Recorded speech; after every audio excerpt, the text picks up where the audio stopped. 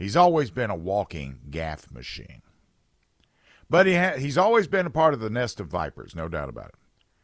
And but now it's bad enough that the asteristical president is incapable of taking scripted questions from predetermined and friendly reporters. That's really bad. That's a tell. But he has not aged very well at all. They have impaired him beyond even the most basic cognitive and physical function. He walks around shuffling like he's lost. He can't tell the difference between the G7 summit and the White House Rose Garden. His inability to remember key details. When you're walking, he's the leader of the free world. He holds the highest, most powerful office on the planet, and he's a joke. And the looming question becomes, who's going to replace Biden on the Democrat ticket in 2024?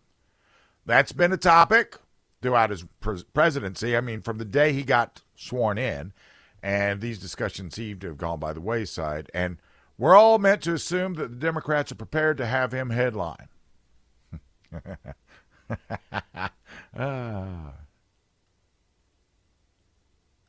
For some, there's some that would say that the process has gone too far along for this to change now.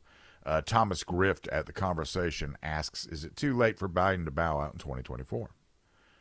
Technically, no, he answers, but suggests it's unlikely due to 30 states already having passed the deadline to get names on the primary ballot. And if Biden isn't replaced by March, he says, there would be a high-stakes fracas at the party's convention.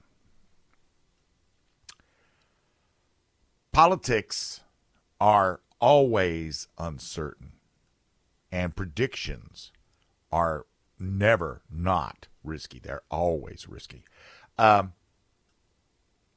But when Biden appears on the Democratic ticket in 2024, then it's going to be a catastrophe for the Democrats because he has made himself completely unelectable now. Now, let me qualify this for you, okay? The Democrats, or the communists as I call them, they are without a doubt evil, but they are not diabolical geniuses. And I don't think they're too stupid to recognize this. Some things are very obvious that almost everyone can see them. And if you watch Biden bumble around enough and led around by his handlers for a few years, a full 77% of Americans feel that Biden he's just not there enough to serve another term in office for any reason, which would have been impossible to ignore. And when you start talking about politics, when you look at a number 77%, that's a landslide.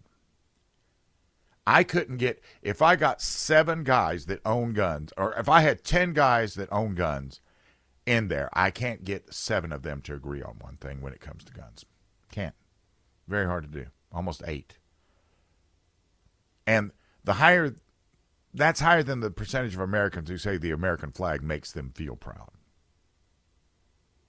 77% of Americans, including 69% of Democrats, think that Biden is just not there enough for a second term.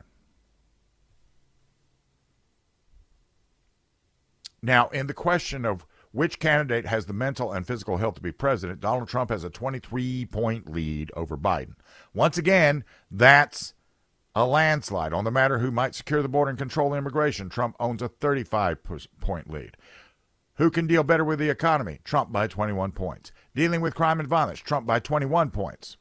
The only issue where Biden actually leads Trump is on abortion by 12 points and climate. But that's not a big priority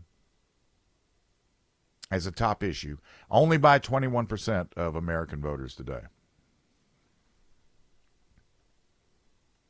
And see, each respondent to that poll was allowed to select 3 of their top issues, and given the fact that these 2 issues tend to be peculiarly prioritized only by the Chardonnay swilling leftists out there, well, it's not very good.